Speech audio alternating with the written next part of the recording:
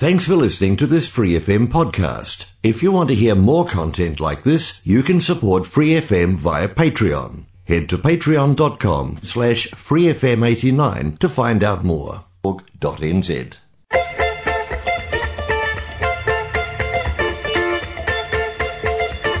No mai haere mai, kia ora tanakwe, Free FM 89.0, independent community media. It's February 26, 2023, day 57, 308 days to go, and this is my opinion. Well, assaults, drunkenness, vagrancy, everything is happening on the Hamilton streets in the last couple of days. Thursday night, a friend of mine who runs a bar downtown got assaulted by a man. Drunkenness on the street, the police carting off people down to the police station in handcuffs. A man urinating on the street. This is just Hamilton, Thursday, Friday and Saturday nights. I think the police have to get more proactive. And after watching on Friday night, a man who kind of was belligerent outside the nightclub that I go to, he threw a glass onto the ground after snatching it from a customer. He'd been in the bar and was told to leave. Guess what? When the police arrived, the owner got the police there, and she was ropeable after the man was put into a taxi by the police sergeant.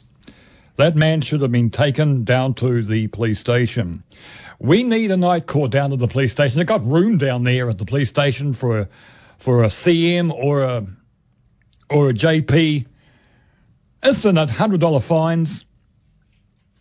And if you haven't got any money, 7 days in jail.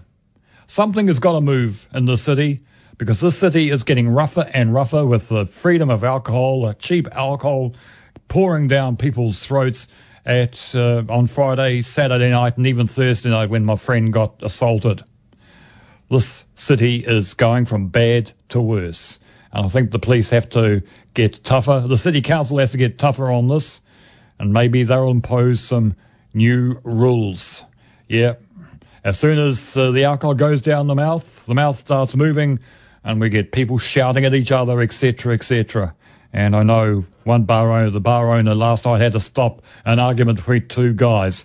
It is getting bad in the city. Anyway, as I said, it is February 26, 2023. Well, 1995 we're going to look at in a couple of minutes, but let's play the song that was number one in New Zealand this day in 1970.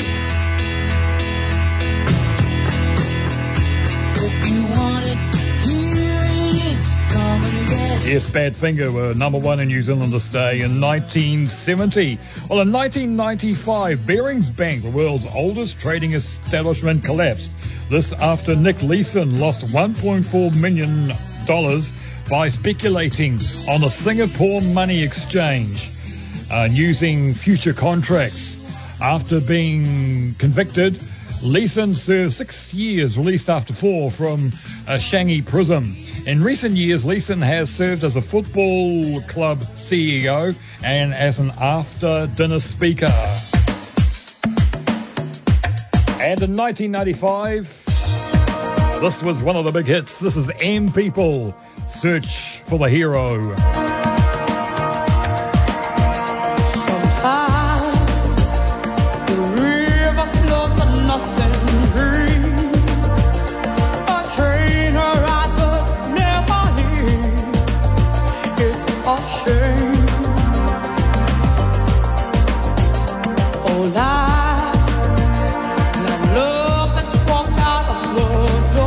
Being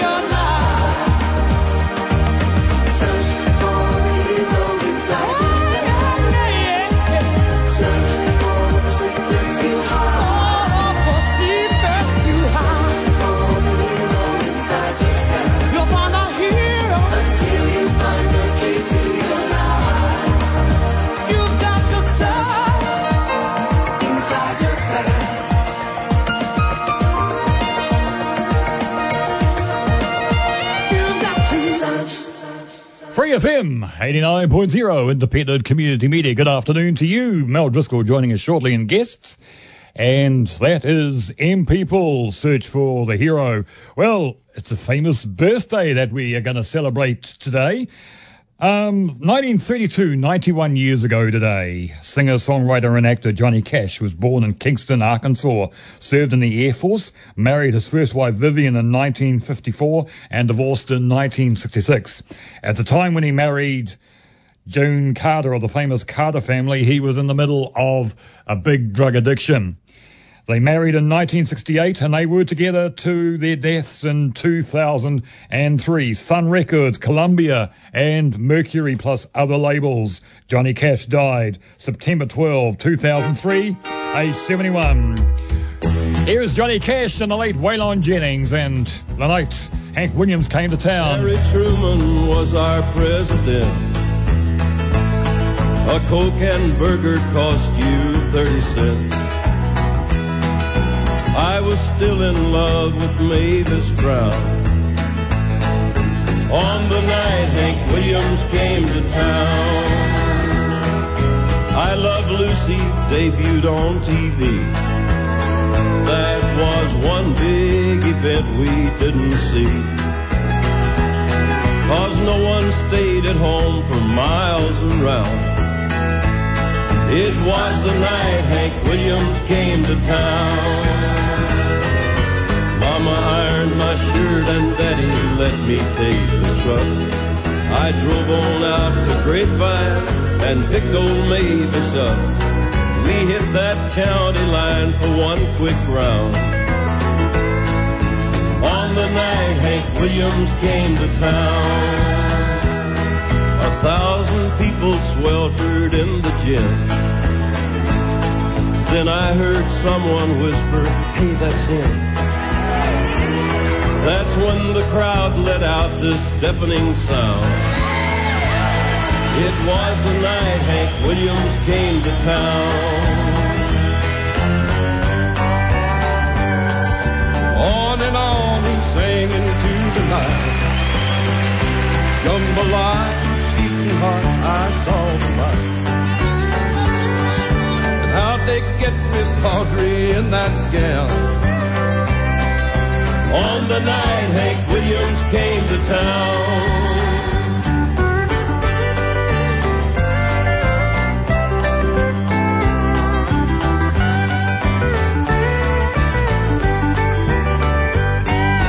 Mavis had her picture made with Hank out by his car. She said he sure is humble for a Grand Ole Opry star. Mavis said, why don't we hang around? It ain't often that Hank Williams comes to town. While Hank signed his autograph on Beulah Reisner's fan, Mavis got acquainted with the Drifting Cowboys band. The effect on all our lives was quite profound. On the night Hank Williams came to town. Remember, friends and neighbors, Hank Williams and all the Drifting Cowboys will be at the High School Gym in person for one show only this Saturday night. The big 2-hour show starts at 7:30. Tickets are just $1.50. You get your money's worth the first 15 minutes, and the rest is free. That's Saturday night. Advance tickets on sale now. Free FM 89.0 Independent Community Media. The late great Johnny Cash. Tonight Hank Williams came to town. Yeah, his birthday today. He would have been around 91 years old if he was still alive today. And one of his great friends was Johnny Horton, who sadly died at the age of 32. In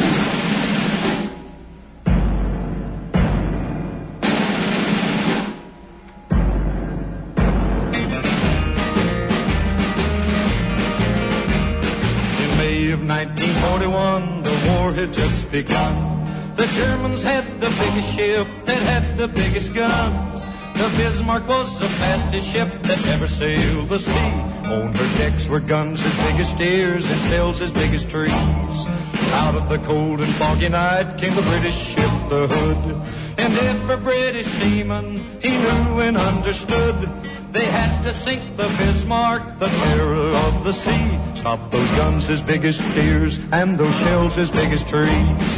They find that German battleship that's making such a fuss. We gotta sink the Bismarck 'cause the world depends on us. Hit the decks are running, boys, and spin those guns around. But when we find the Bismarck, we gotta cut her down. The Hood found the Bismarck, and on that fatal day, the Bismarck started firing 15 miles away. We gotta sink the Bismarck, was the battle sound. But when the smoke had cleared away, the mighty Hood went down. For 6 long days and weary nights, they tried to find her trail. Churchill told the people, put every ship a sail, 'cause somewhere on that ocean, I know she's gotta be. We gotta sink the Bismarck to the bottom of the sea. They find that German battleship is making such a fuss. We gotta sink the Bismarck 'cause the world depends on us. Hit the decks are running, boys, and spin those guns around. When we find the Bismarck, we gotta cut her down. The fog was gone the 7th day, and they saw the morning sun. 10 hours away from homeland, the Bismarck made its run. The admiral of the British fleet said, turn those bows around. We found that German battleship, and we're gonna cut her down. The British guns were aimed, and the shells were coming fast. The first shell hit the Bismarck, they knew she couldn't last. That mighty German battleship is just a memory. Sink the Bismarck was the battle cry that shook the 7 seas. We found that German battleship was making such a fuss. We had to sink the Bismarck 'cause the world depends on us. We hit the deck a-running and we spun those guns around. Yeah, we found that mighty Bismarck and we had to cut her down. We found that German battleship for making such a fuss. We had to sink the Bismarck 'cause the world depends on us. We hit the deck a-running and we spun those guns around. We found that mighty Bismarck and then we cut her down.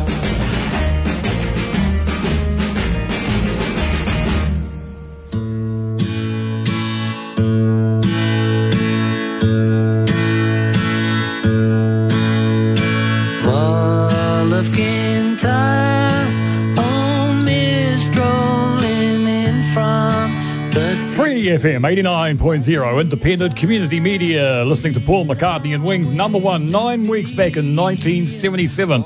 That's how popular the song is, Mull of Kintyre. Good afternoon, Nell. Good afternoon, and to Alec Calderwood. You were born at Motherwell, southeast of Glasgow, Scotland. That's correct. You plead guilty? Strange to relate. Directly across the other side of River Clyde lies a city, Hamilton. A place name destined to come up later in your life? That's correct, yes. I've been living in Hamilton, New Zealand now since 2001. And in Scottish football terms, there's a great rivalry between Motherwell and Hamilton. 1,000 years ago, a Roman road through central Scotland ran along Motherwell's side of River Clyde. Do you think the Romans had an ear for the bagpipes? I'm sure they do, because the bagpipes has got a long history. They're not just Scottish, they've been played in lots of different countries all over the world. People adapt a bag and a drone and a chanter and off they go. By the start of the 19th century, Motherwell was a small hamlet, a farming community of some 600 people living close to a 16th century laird's manor, Jefferson House. What changed? What changed? Well, Motherwell became a hub of the steel making and coal mining industry in the west of Scotland. And both my parents met in the steelworks in Motherwell. Well, at the moment, we'll take a break and just think of this thing. You ever been to the Mull of Kintyre? No, but I've drunk the whiskey. This is a good song for Paul McCartney, because he used to live in the area, so Was it the Campbelltown pipe band or one of their pipe bands? They walk along the beach, remember, in their video? And I do remember seeing that on Top of the Pops while I still lived in Scotland. Well, as you probably know, as Mel has told you, I'm the host of Scotty's Place here on Free FM, and 1 o'clock on Fridays. So my Scottish links go back many, many years, and so you've got a long history with Scotland. I do. I was born in Scotland in 1960 and I left to go and work overseas in 1984. So born in Motherwell, grew up in Glasgow. And yeah, you just grew up with Scottish culture around you. Yeah, no, we hear a lot about Glasgow and other cities like Aberdeen and others. And what's so special about Glasgow for you? I suppose Glasgow, it's the people, the pride in the city. When in the late 1970s, they started cleaning up the buildings and taking more of a pride in their architecture, as well as the areas surrounding it. So they gradually cleaned up the buildings from the soot from the coal fires and the industrial grime, and cleaned so you get beautiful honey-coloured and sandstone-coloured buildings. And modern architecture has been adapted to have a mixture of links with the old and providing the new. Why didn't they make Glasgow the capital city? Because it's got a bigger population than Edinburgh has. I suppose Edinburgh's got the tradition of the castle and Edinburgh Castle, and then just down the hill from the Edinburgh Castle there's Holyrood Palace, which is the royal residence of the royal family when they're in Scotland, and they've created the Scottish Parliament there. Yeah, of course, and part of the Edinburgh Castle is the pipes and drums, the military band of the Royal Scots Dragoon Guards are part of the castle at the moment. That's right, and and of course the Edinburgh Castle is home of the Edinburgh Military Tattoo, which plays every year in August. Yes, the host of that we used to see it on Christmas time. Who was the host that he's now dead? He was a Scot himself, Scottish actor. I'm just trying to think who he was. He used to host the military tattoo on the BBC every year, so it'll come to me anyway. Not Dennis Patterson? No, another guy, Tom somebody, who used to do a lot of commentary for the BBC. But your home, Motherwell. Just tell us about Motherwell. So Motherwell is it's an industrial town. And it was home to lots of steelworks, and the steelworks were housed there because of the big coal mining industry. And when I was working in the summer, when I was leaving school before going to Polytech, we used to run through the computer system payroll for 14 different steelworks, just in that small area. And but all of those steelworks are gone now because heavy industry has changed in Britain, and so it's been remodeled to light industry and being a commuter town for Glasgow. By the 1930s, most of Scotland's steel production was in Motherwell and owned by the Colville family. In 1959, that family was encouraged by the government to begin a vast new steelworks called Ravenscraig. That's really so significant in Scotland's industrial past. And yet within a few years, nationalisation. That's right. There was British, all those private steelworks became amalgamated into British Steel. That's what happens with industries. Another thing too, and we'll ask you later, hopefully you've got an answer. Are you a member of the Scottish National Party? No, I don't think there is a New Zealand branch, but we could start one. Yeah, it's going to be interesting with Nicola Sturgeon retiring and the infighting that's going on at the moment between all the contenders, Yousaf, Humza Yousaf, and the other contenders are all fighting each other at the moment. Yeah, I haven't kept up with the news about what's happened since Nicola has resigned. Yep. But within the people that support the Scottish National Party, their support for independence and the reasons for it is not all based on Nicola. It's based on their belief that independence is better for Scotland. Yeah, and it also involves gay marriage. There are a couple of members of the Scottish National Party, Kate Forbes is one, who doesn't support gay marriage. And that's part of the infighting in the moment. But on other things, we'll take a music break You've got a CD here by the Royal Scots Dragoon Guards. What would you like to hear? There's the first two tracks in that CD. One is Highland Cathedral, which is a really well-known slow air. And then the second track is The Gale, which is also known as the theme tune from The Last of the Mohicans. Both of those are beautiful tunes. Yeah, I've got them on separate CDs myself. So let's listen to the fabulous Highland Cathedral, which sounds great. I've heard it done live and Centre Place, really rock Centre Place that afternoon.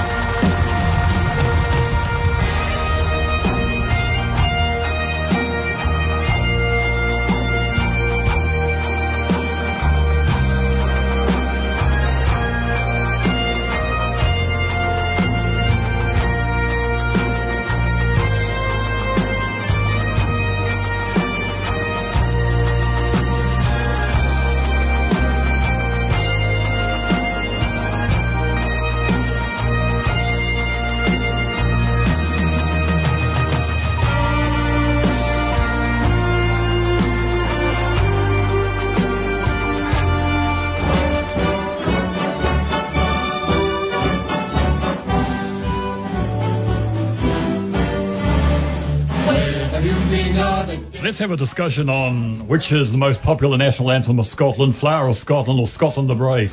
Flower of Scotland. Because, as we know, Scotland the Brave was written in about the 50s, so... So you go for Flower of Scotland as your national anthem? Yes, that's really been adopted.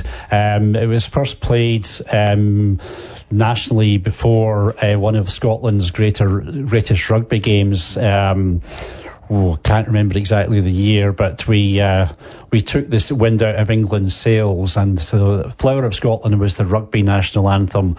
It was written by the Corries, and then it's since been adopted by Scottish people. Football crowds. You just need to look up YouTube and on Flower of Scotland, and you'll see Hampden Park singing it, Murrayfield singing it. It's been adopted by popular acclaim.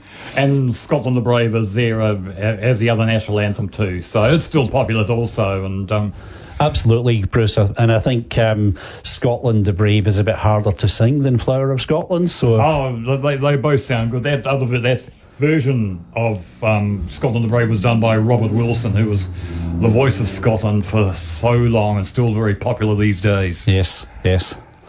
When we hear the sound of the bagpipes, those who have lost their connections, if they had them, with Scotland, imagine the mists, the Highlands, I suggest.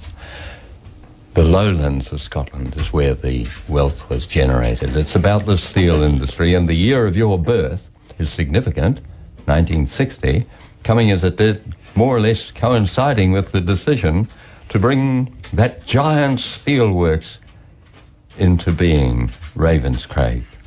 Within a few years, the blast furnaces were turning out 1 million tonnes of steel a year. Nationalisation raised that to 3 million tonnes. And then the 1980s. So that means you were just leaving your teens then. Yes. Brought a catastrophic collapse in the industry of Motherwell. Yet it had played such a role in your parents' lives. It did, yeah. They met in the steelworks. My dad was a chemist and my mum was a chemist, and then my father went on to become a computer systems analyst. And then mum went on to be a homemaker once I was the firstborn, and then my brother and sister. Little Alec there. That's right. You weren't aware of it, I suppose, but that change started in your childhood And it came to a climax when you were reaching your 20s, because there was the steel strike of 1980, and that lost British Steel Corporation contracts and markets. Local customers such as the Linwood Car Factory, Bathgate Truck Factory, you'd know these firms. Yes, yep. And you were watching it as an adolescent and wondering what on earth would your world be? Well, you sometimes you observe these things and what's going on and experience the direct or indirect effects of them. But as a teenager, early 20-something, sometimes your life is focused on your own life or perhaps other issues. So, the independence movement, there was a lot of protests at that time for the campaign for nuclear disarmament. So there's all sorts of different focuses you have as a young person, and sometimes you get involved in politics or industry, or sometimes you just get involved in other things. Music? At that time, for me, no. I was into running. My father was a runner as well. So, and we would, as children, we'd often go to the Highland Games where he was running, but the whole of the bagpipe sound was part of the background for it. And probably sowed a seed. So you went to Braemar, did you? Not to Braemar. We would go to some of the other, like the pure amateur Highland Games, like the Cowell Gathering at the end of August, or Fort William, or we went to the Borders one year. I can't remember the names of all of them now. But it's quite interesting looking back at parts of Scottish history. The Lockerbie disaster, yes, on the Borders. Yes, that plane came down, killing many people, and was a bomb. And in the end, it came out of Iraq. That was them that did the bombing. That was a sad day for the Borders, and of course Lockerbie. Yeah, that's right. Any disasters like that are sad for the people of it, whether it's in Scotland or any other country. It's very sad when that happens to communities. And of course, you talk about Glasgow and Clydeside, and one of the most famous people on Clydeside worked there as a ship fitter was the great Sir Billy Connolly. Yes, that's right. He's world famous in the world now, not just world famous in Scotland. And he tells the story of him being in the shipyards as he was growing up, and then he, of course, joined the army or something as a teenager. Yeah, if I remember right, he tried to be in the paratroopers as a territorial, didn't he? Mm-hmm. Yeah, so the many famous Scots have found their niche in being in the shipyards, or etc., etc. Well, back in those days, the industry was a big employer in that part of the west of Scotland. It was the coal mining, the steel, and the steel supply, the shipbuilding industry, and the motor building industry. So they were big employers in those days. And you were part of that, but briefly. Very briefly, yes. What did you do there? I was helped out in the computer operations department where my dad worked, and I would work shifts, and we would... the computers in those days were... I had great big mainframes and stacks of hard disks and great big reel-to-reel magnetic tapes, and there was a lot of manual input into those computer systems then. You knew what you were doing? Yes. And what did it lead to? And career-wise, I didn't do computing at all. I ended up being a quantity surveyor working in the construction industry, and that's taken me from Scotland to Hong Kong and then Portugal and now New Zealand. Came to New Zealand in 1996, and in New Zealand I've had quite a varied career, of which the most unusual part is helping out with the Christchurch and Kaikoura earthquakes in the insurance industry. I put my hand up to do about 2 or 3 weeks of assessing properties. I ended up doing 10 years of work in helping out mostly businesses. You must have been to so many Highland Games over the years. I have, yes. I've been to a lot in Scotland, and in New Zealand has its own versions as well.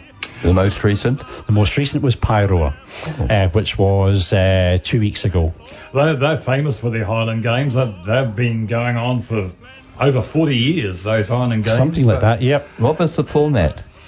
Oh, Pyroas, in the morning they have solo contests for bagpipers, drummers and Highland dancers.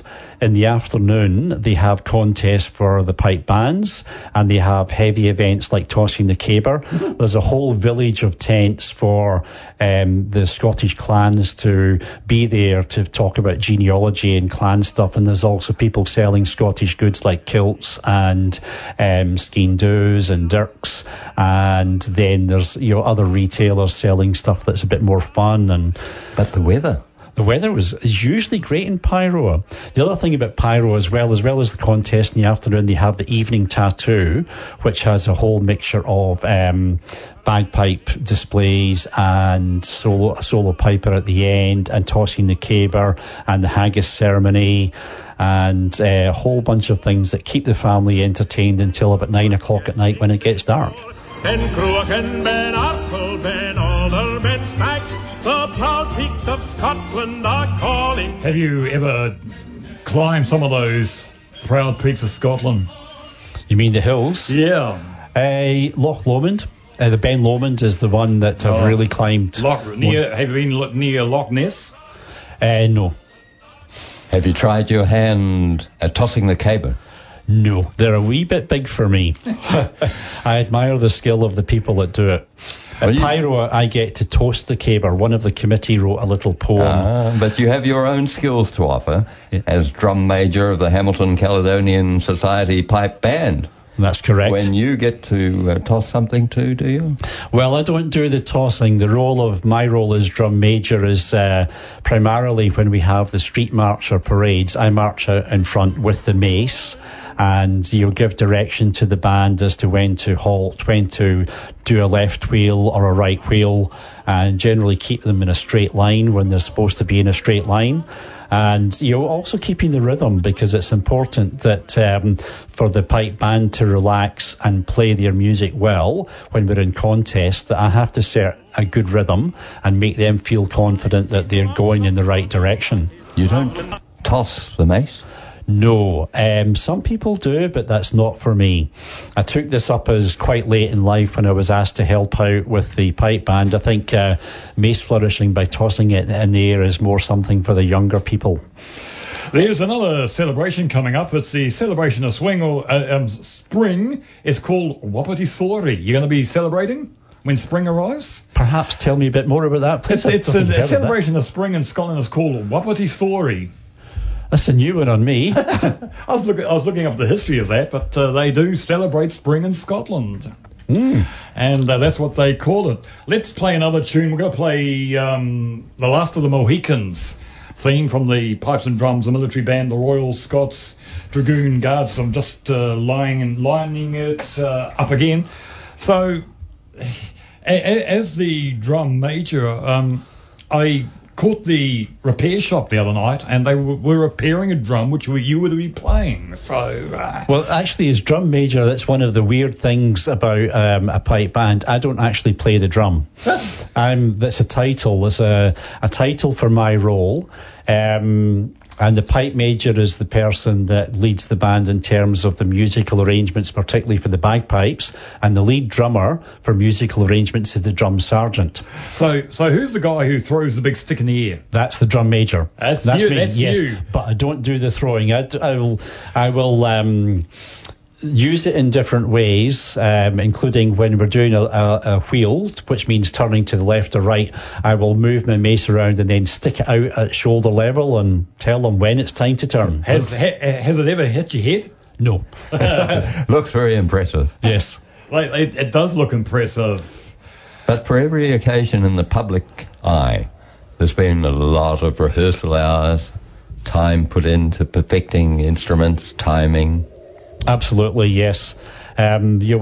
Before I came to join yourselves today, one of your friends spotted us practicing in Hinnamoa Park down near Seddon Road roundabout. We go there in the summer months just before the contest because we do need to practice on grass, because that when we do the competing, we are practicing on grass and it gives a different sound. So it's important to do that. So we get in the public eye a wee bit in those weeks before March. You don't get complaints from the neighbours for the bagpipes, do you? Anyone complain in the area? There have been one or two, but usually the majority of people are really excited to hear it. It's good stuff. Here's Here's that theme from the Kevin Costner movie. No, it wasn't him. It was another movie he made. Was it Daniel Day-Lewis? That's the guy. One. That's the one. Yep.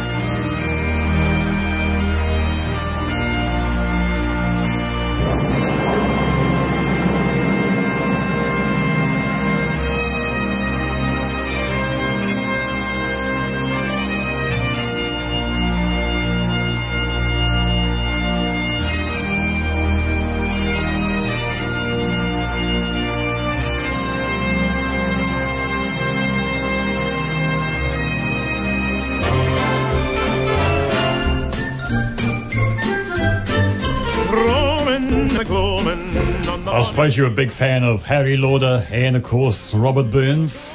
Harry Lauder was before my time. I know who he is. He was a great Scottish music hall singer. Robert Burns, well, I could talk for ages about Robert Burns. Robert Burns, if the listeners don't know, he was Scotland's national poet, and from the 18th century.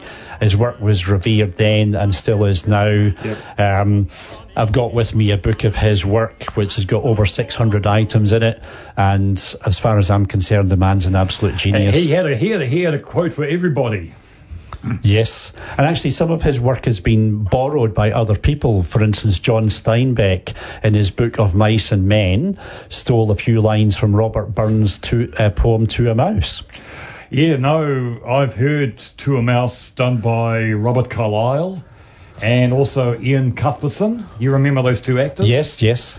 So it's brilliant to hear in their Glaswegian accents, both doing Robert Burns, and we celebrate Robert Burns on January 25. I've been to a Burns supper. Have you? You've been probably to them too? Yes, well, January the 25th is Robert Burns' birthday, and I've been at several Burns suppers for many, many years, and sometimes I'll do poetry at it. I'll usually do the haggis ceremony at Burns suppers, and other poetry and some of the traditional speeches, such as the Immortal Memory or the Toast to the Lassies. It is sad that he died at the age of 37, but of course, as we all know, he's a heavy drinker, and his womanising that ended his life prematurely. So. Yes, well, he did drink, but one of his poems was that he was forced to drink to keep company of friends, and he would rather not have drunk because he had rheumatic fever when he was younger, and he also had a toothache problem where he had an infection from having bad teeth, and that contributed to his early demise as well, and it made it very difficult for him to drink and not suffer the effects. Have you been to his cottage in Alloway? Yes, and his mausoleum in Dumfries, and Robert Burns is a hero of mine. So you're a hero to those who request the haggis and need the services of the haggis man. I hope so. You've filled in that role many times. Yes, I mean, I do it for Annie Cayley's, and I do it for Burns Suppers, and it is part and parcel of the evening tattoo at Pyroa, where I get to do it in front of the audience out in the middle of the paddock. Marching out with a head microphone on and relying the sound man to just bring me in just at the right time. Your voice booming out across the venue? That's right, yes. Has anybody turned up their noses when you tell them what's in the haggis? Some do, but then that just means there's more for the rest of us that enjoy it. Oh, don't tell them. Well, it's the same with black puddings. We probably love black puddings like the rest of us, and I have to explain to them, what's in the black pudding? Blood. And that turns up people's noses too. Yep. Again, if people don't like it, it just means that there's more for the rest of us that do. and a good dram of whiskey too. Absolutely, yes. Do you have any difficulties attracting newcomers to the Hamilton Caledonian Society Pipe Band? Probably more the problem is retaining members. As you train the younger players, and then they go off to university in different parts of the country and get jobs in different parts of the country. That's sometimes a challenge. Attracting new members seems to be fine. We have very good tutors within the band for both piping and drumming.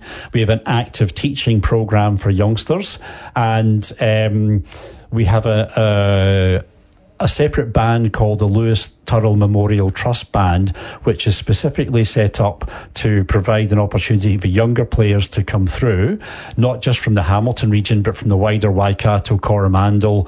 So they could be players associated with other bands such as Rotorua or other areas, and they can come and be part of that band and get an opportunity to compete. And when we go to the Christchurch Nationals in Christchurch in the middle of March, there are 8 juvenile bands competing in that category from different parts of the country. So there is, and your current development band that was playing in the contests this month, probably about 80% of them are younger people under the age of 25. Okay, where's your HQ? Where do you hang out? We have a band hall in High Street in Frankton, just beside the railway overbridge, and that's where we do most of our practice. Yeah. And so when's your next exhibition? Where are you going to be playing next?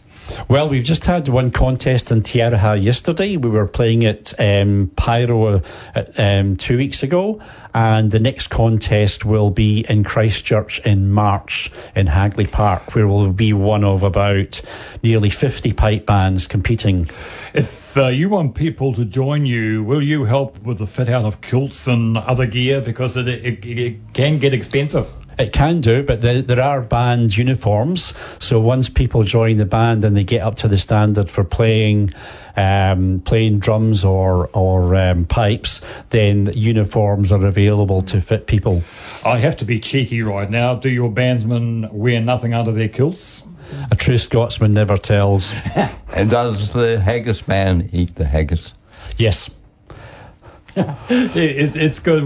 We're learning a lot about Scotland. And the city of Hamilton, to me, there are about 17 Hamiltons around the world. I know there's one in Canada. I know there's one in Scotland. Where are the other Hamiltons in the world? Oh, that's a good quiz question. There's a Hamilton Island in Australia.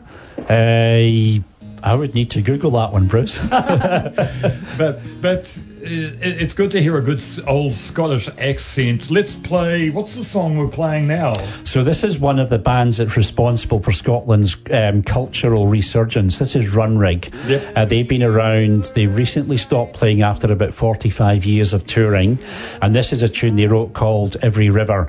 It's just a beautiful song. It's just beautiful. Just listen to the lyrics. Of course, they also do a live version of Loch Lomond too, which I might find in a couple of seconds. Stand by. Yes, that'd be great. Believe in magic. Expect me to come in. Suicide of the heart. You ask me to play this game without question, raising the stakes on this shotgun roulette. But every river I try to cross, every hill I try to climb, every ocean I try to swim, every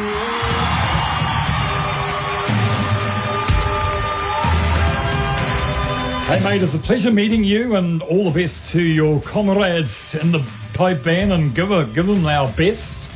And we'll leave you with Ranurug doing Loch Lomond. This is going out live.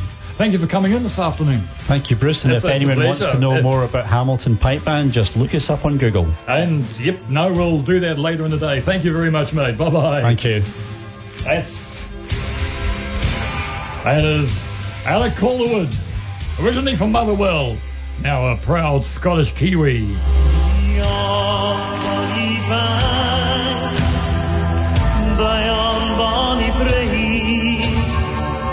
Where the sun shines on Loch Lomond,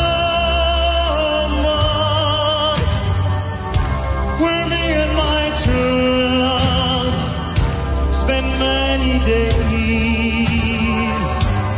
on the banks of Loch Lomond. 'Twas there we parted in yon shady glen on the steep sides of Ben Lomond, with a broken heart knows no second spring. Resigned we must be while we're parting. Let's hear you. You'll take our Lord, and I'll take the Lord, and I'll be in Scotland before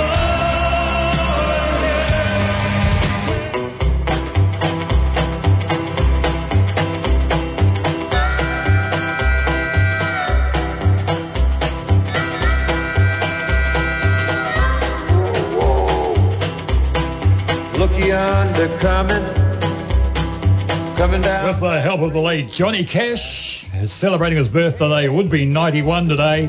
That is the Orange Blossom Special. Just a note of Scottish history. Talk about trains in Scotland. It's the 128th anniversary of the Flying Scotsman. It's been celebrated right at this present moment. Hello, JD. Hello, Bruce. How are you? I'm As I said, it's a celebration of the Flying Scotsman on Scotland at the moment. Yes, I've heard about that. Very good, yeah. How are you, young man?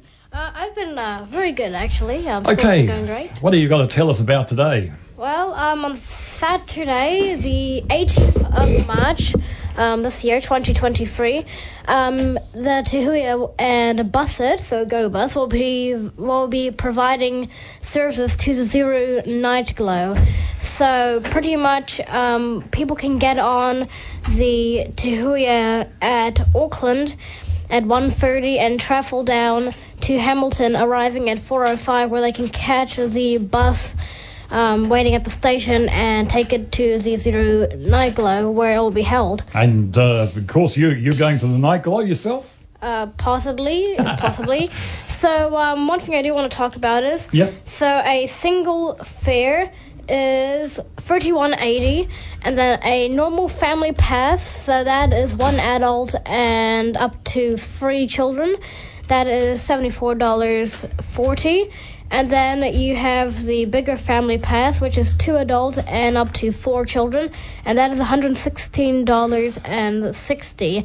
And in the ticket, that would provide bus services from the Zero Night Glow back to the railway station and catch the return service back to Auckland. Can people of my vintage, over 60 plus, can they use their B cards that are connected to Super Gold so they get them for free? Well, at this point in time, I am not too sure, but if I were to have a guess, then most likely yes. It's good for you to keep us up with what is happening with the trains, and of course you've been watching the floods in Auckland, and of course train services have been stopped and suspended, and yeah, it's quite sad. A lot of railway lines are damaged. Hey, was there any damage to Glenbrook? A little bit, but I have some good news. They are operating again every Sunday, I believe. So, hooray! They're operating for everyone to have fun. Yeah, of course they had rain on Auckland overnight. I saw some of the pictures last night of more rain in Auckland, adding to the misery. But hopefully everything is going all right. Yep, hopefully everything will be good. And the day, 18th of March. 2023 on the Saturday. Hopefully everything will be going great. Well, you'll keep us informed on what's coming up next. Anyway, thank you, JD. Yeah, you're very welcome. It's a pleasure. We'll see you out the back after we're finished here at 2:00, and we'll have a little chat. Yep. All right, sounds good, Bruce. It's a pleasure. Hey, just a note here, Andrew Bryder, Hamilton City Council, one of the organisers for the Citizens Assembly or Town Talk or a Community Corridor. 3 are planned over the next 3 weeks to wrap around the LG Review Group's public webinars. Their aim is to promote public engagement with a summary submission to the review group by the 28th of February deadline. Well, that deadline is next week. So I hope you put in some... This is old news, actually. we've got to miss that because it's all over. There was a public session earlier this month featuring Michael Bassett, local government minister, who drove the 1989 reforms. So I hope you put in your submissions to Hamilton City Councillor Andrew Bryder. This is Free FM 89.0. That kōrero on. I hope you put in. Some submissions to this because things you've got to kind of get into the faces of these Hamilton City councillors just to say what is going on in your particular area. As we said, it's Johnny Cash's birthday today.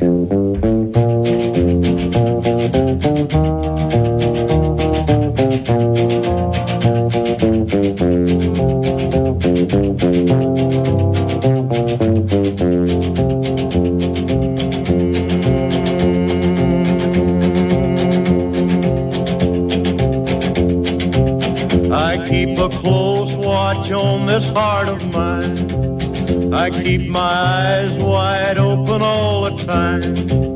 I keep the ends out for the tie that binds. Because you're mine, I walk the line.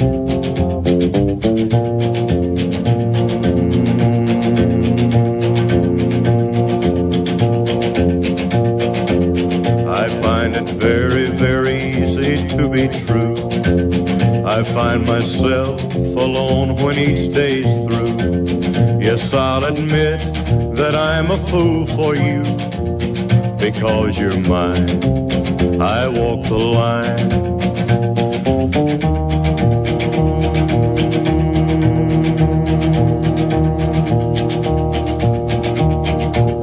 As sure as night is dark and day is light, I keep you on my mind both day and night. And happiness I've known proves that it's right. Because you're mine, I walk the line.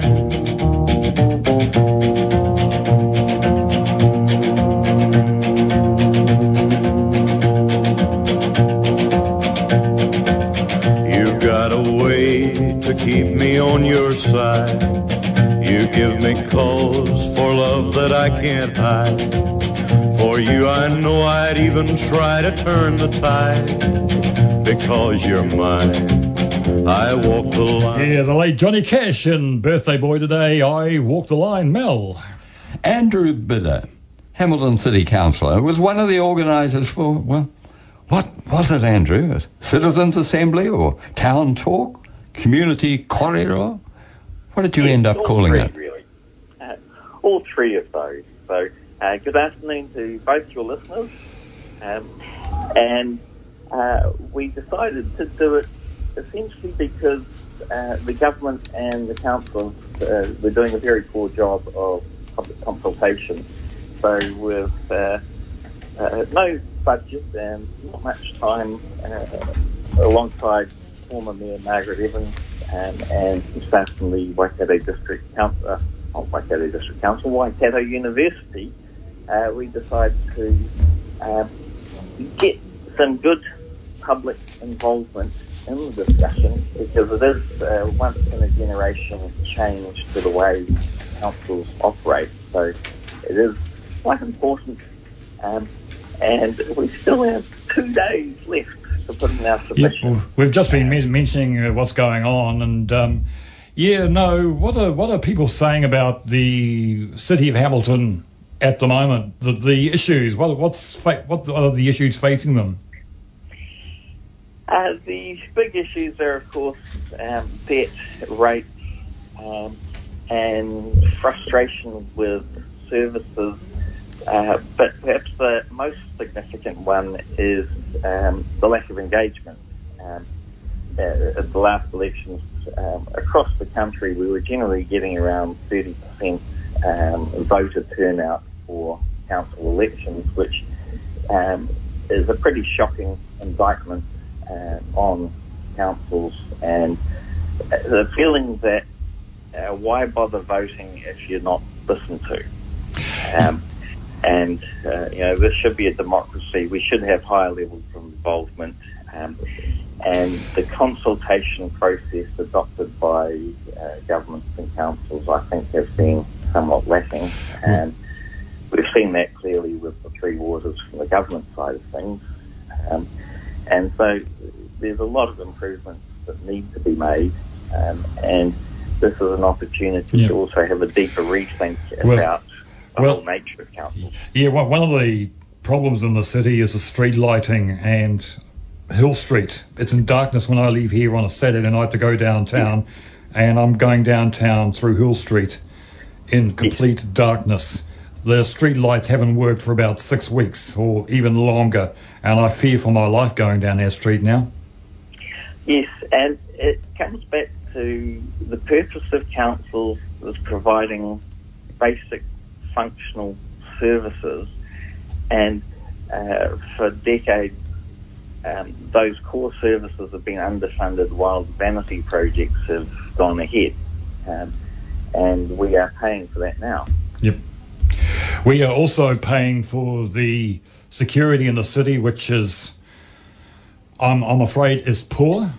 Watching people getting drunk 3 nights a week, the public urinating, the police having to run around the streets picking up these people who are fighting, and we need greater security in the city. Yes, and ram raids. Yep. Yeah, it is shocking and something that has started off fairly recently, and we need to get on top of it. You know, some people in council would say that's not council's responsibility, but I say at the very least we should be lobbying on behalf of the people of Hamilton for better funding from central government of police to have better focus on these sorts of issues. That is a huge role for what council and council laws should be doing. Part of the security, Andrew, is the street people, the homeless. I call them vagrants. They are causing issues 24 hours a day, 7 days a week in the streets of Hamilton. And Ulster Street in particular. On Victoria Street, on the back streets, the side streets, all over town, they are kind of standing over people for money and food, etc., etc. And since Andrew King, when Andrew King was mayor, he said, "Oh, we're going to love them." Mate, Andrew, you're out of touch. Something, I think the city needs vagrancy laws now. Yes, I would agree. We need to deal with it, but we also need a slightly deeper solution. If we kick them out of the CBD, where do they go? Become a problem elsewhere. So we need a more comprehensive solution, and that does involve telling the government departments to get their act together and come and join us with a coordinated Hamilton-based approach. Yeah, and not put night shelters in populated areas. There's a night shelter now on Hood Street, on Hill Street, and I believe there are all sorts of problems coming out of that premises. Yes, I feel for the neighbours. I can understand there is an advantage for the police in knowing exactly where the problem areas are. Hey, it's tough for you guys on council. I know some of your former colleagues, and Martin and also Dave Mack, and they faced these problems when they were in council too. Yes, so to be blunt, we've had enough time to solve it. So when you had it on your program, a panel discussion, looking back, why local government is broken, that was designed to be provocative, was it? Yes, and that is a comment that was made in the government's approach to the local government review. So it is provocative, but it's hardly controversial because we all know it to be true. And I just doubt that what the government is coming up with will fix it. So I think there is an urgent need for stronger action on this. And this being an election year for central government, where currently the polls are pretty close, I would like to see National come up with a policy on local government so we've got something to compare things with. Andrew, you talked about Three Waters. Who's the new local minister at the moment? Since Nanaima Hoot has been promoted. Yes. It becomes so important, so unimportant, I can't recall the name of the local government minister. I know Mayor Paula Southgate has gone to visit the person. I'm probably more aware of the person who's been appointed as head of the Three Waters body for our region, which is Vaughan Payne. He used to be chief executive of Waikato Regional Council. So that's taken more of my interest than the central government politics. Andrew, it's good to speak to you as a local city councillor on the matters we've just brought up, the security, Three Waters. What's the council's stand on Three Waters at the moment? We are actually unified as councillors and staff in our opposition to it, which is kind of interesting because we've taken the money, the bribe, to be part of the process, essentially because we've got no choice. The government has passed the law, is going ahead. A change in political party at the end of the year might throw a spanner in the works, but otherwise we are stuck on it. We have put in a submission at the council pointing out all the problems and mistakes in the system that the government has come up with, and there are like 100 pages of issues that they've identified. To be a politician. Yes, and I did make the point to some other councillors that the lack of government response to our feedback as a council, which is kind of upsetting, is probably pretty similar to what many voters and ratepayers feel about the council. So it should not even surprise if our good, sensible feedback is ignored. I'm sure there's many people who have given good, sensible feedback to Hamilton City Council on a number of issues which say, see what it feels like now. Ignored at your peril. Yes, that's right. From these meetings, where public were invited sometimes to make their contributions, did you sense any sort of groundswell of discontent that would amount to what in the past had arisen when it concerned the rating system, which was reviewed back in 2007, and there was also the controversial recommendation of the Royal Commission on Auckland, which led to the Auckland Super City. And often we sense that people in the back blocks didn't feel connected to these high-level discussions. Yes, so I will touch on the amalgamation issue first. Rates is complicated, so we'll come back to that second. Now, there is a government push towards amalgamation, and with Auckland, it appeared sensible at the time, and rates shot up in Auckland afterwards, which was the complete opposite of what was supposed to happen. And there is a core issue within councils about economies of scale, where you would expect a bigger council to be able to use its bigger resources to be more efficient.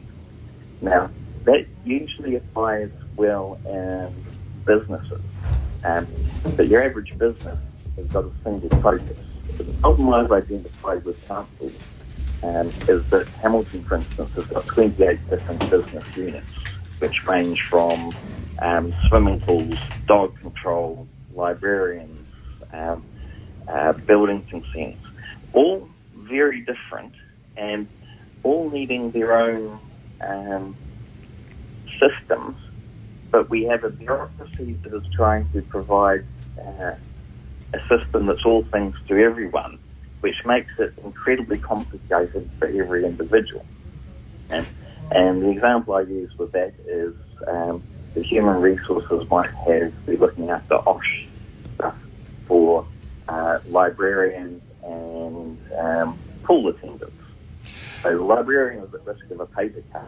The pool attendant is at risk of drowning. Those are extremely different ends of the scale. You have a system that's complicated enough to suit the drowning, and it's a complete waste of time for the paper cut. So if you actually separate out a lot of the functions and give them a bit more autonomy on their management, and integrate some of those functions or amalgamate some of those functions with other councils. So an example would be building consents.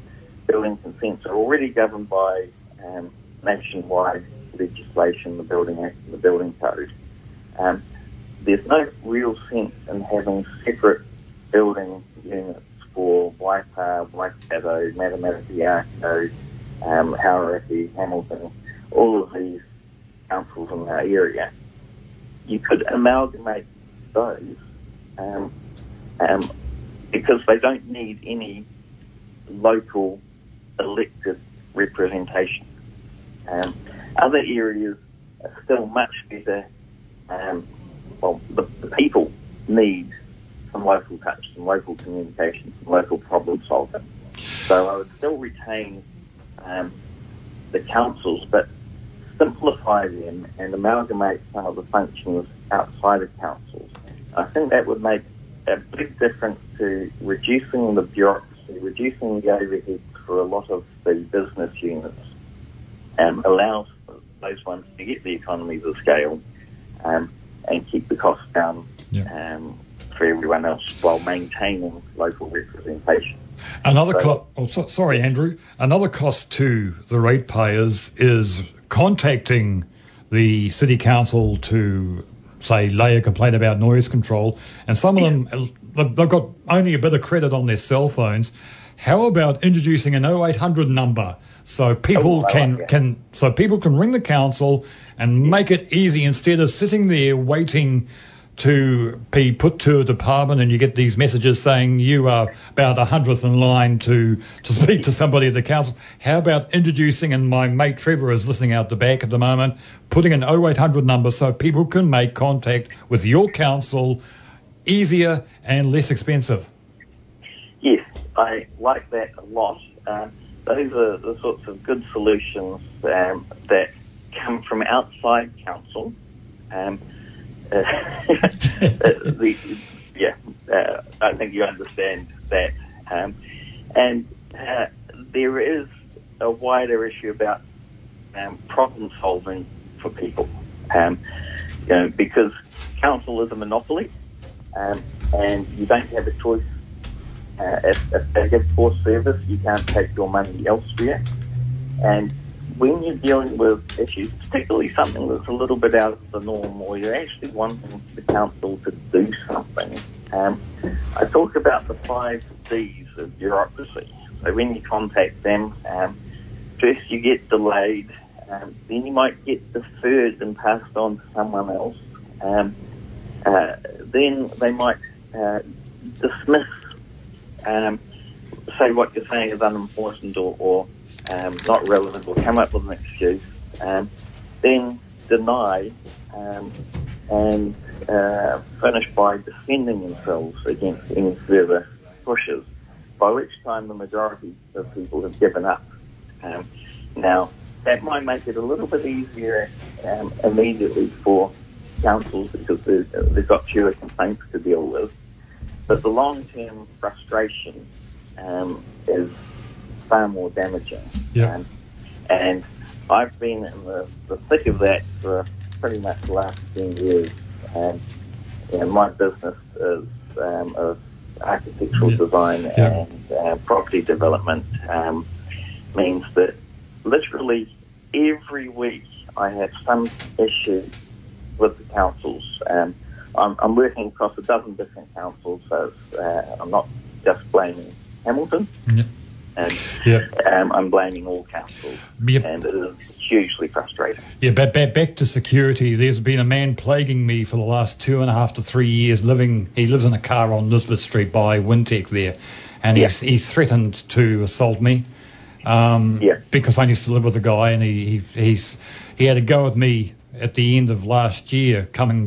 He ran up. I got protection from the Wintec security team, but this guy it is hard to get him removed. I've rung the council time and time and time again, and I've done absolutely nothing.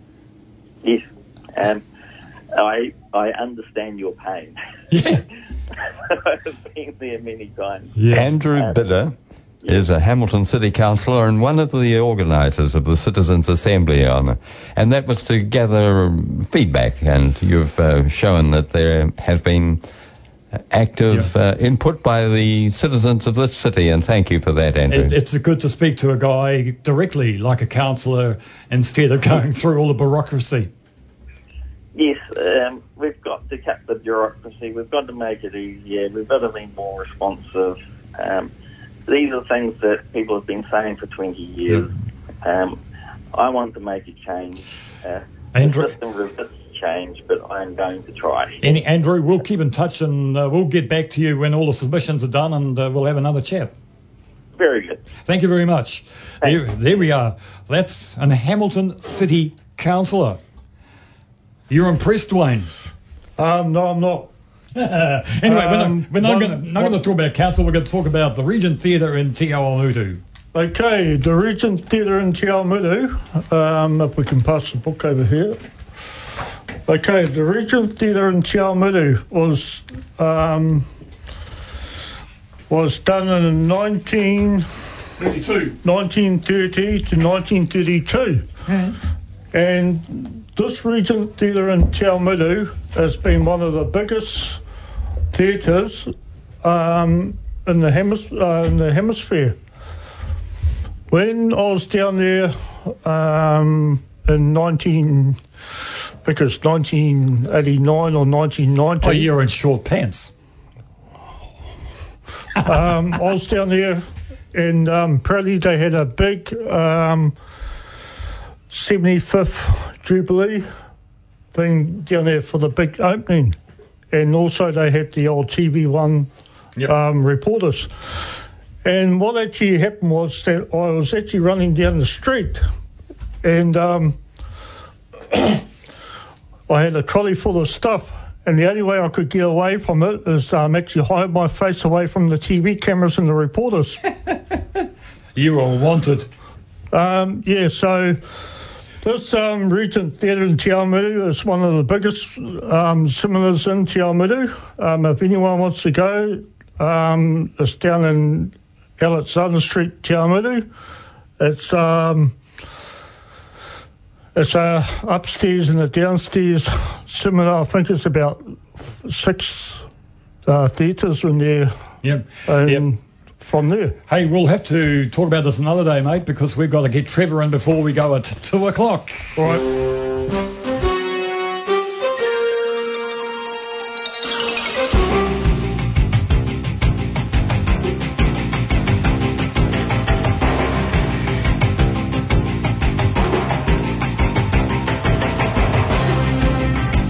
That is the theme to The Man from Uncle. Oh, yes, we were talking about that the other day. Yeah, we were talking about that yesterday. How are you, young Trevor? Oh, not too bad. Hey, did you catch our talk with the Hamilton City Councillor?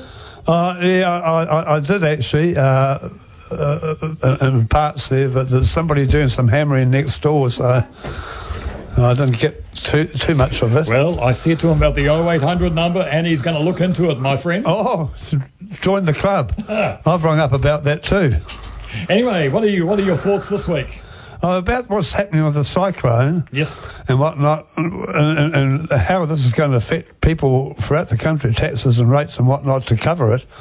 Why doesn't if they're not already doing so, the Lotteries Commission, like Lotto, all their profits, instead of going to a sports club or wherever they've sent the money to go into the flood relief fund? I think that's what every charity or organisation, horse racing, any form of gambling, casinos and so on, all profits should go towards that. I've been thinking how about another telephone? Well, that was not a bad idea. It's a good idea, that, Bruce. That's another aspect as well. And another thing too, planet's coming intolerable to live in because there's another cyclone coming. And after all this is over, as the year proceeds, we're going to probably end up in a massive drought. So one extreme to the other. Yeah, it's called climate change. Exactly. And climate change deniers like Mike Hosking and Heather Duplessis-Allen. They're so ignorant because scientists have been saying that for years, and I say, they have these summits, and I say we must do something about it, and things need to be action taken now. But the trouble is, they don't know what the solution is. Yep. And, of course, they've just had a cyclone in Scotland. Cyclone Otto has just gone through Scotland in the last couple of weeks. Oh, well, there's nowhere sacred in this world, I tell you, with the way the climate. America's suffering very bad with it at the moment. Hey, thank you for your thoughts today. We'll do it again next week. We'll leave you with the late, great Johnny Cash. It's his birthday today. We'll catch you next week. Bye-bye.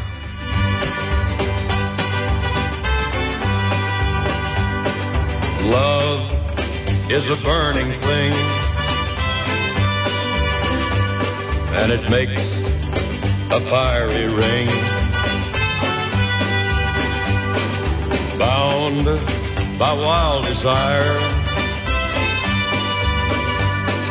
I fell into a ring of fire. I fell into a burning ring of fire. I went down, down, down, and the flames went higher. And it burns, burns, burns, the ring of fire, the ring of fire.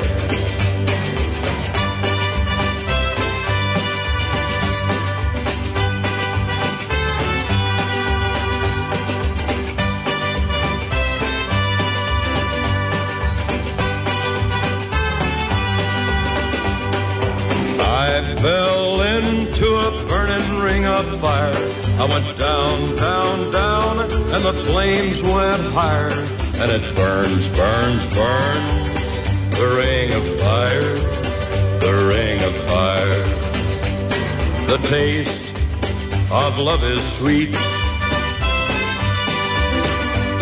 when hearts like ours meet. I fell for you like a child. Thanks for listening to this Free FM podcast. If you want to hear more content like this, you can support Free FM via Patreon. Head to patreon.com/freefm89 to find out more.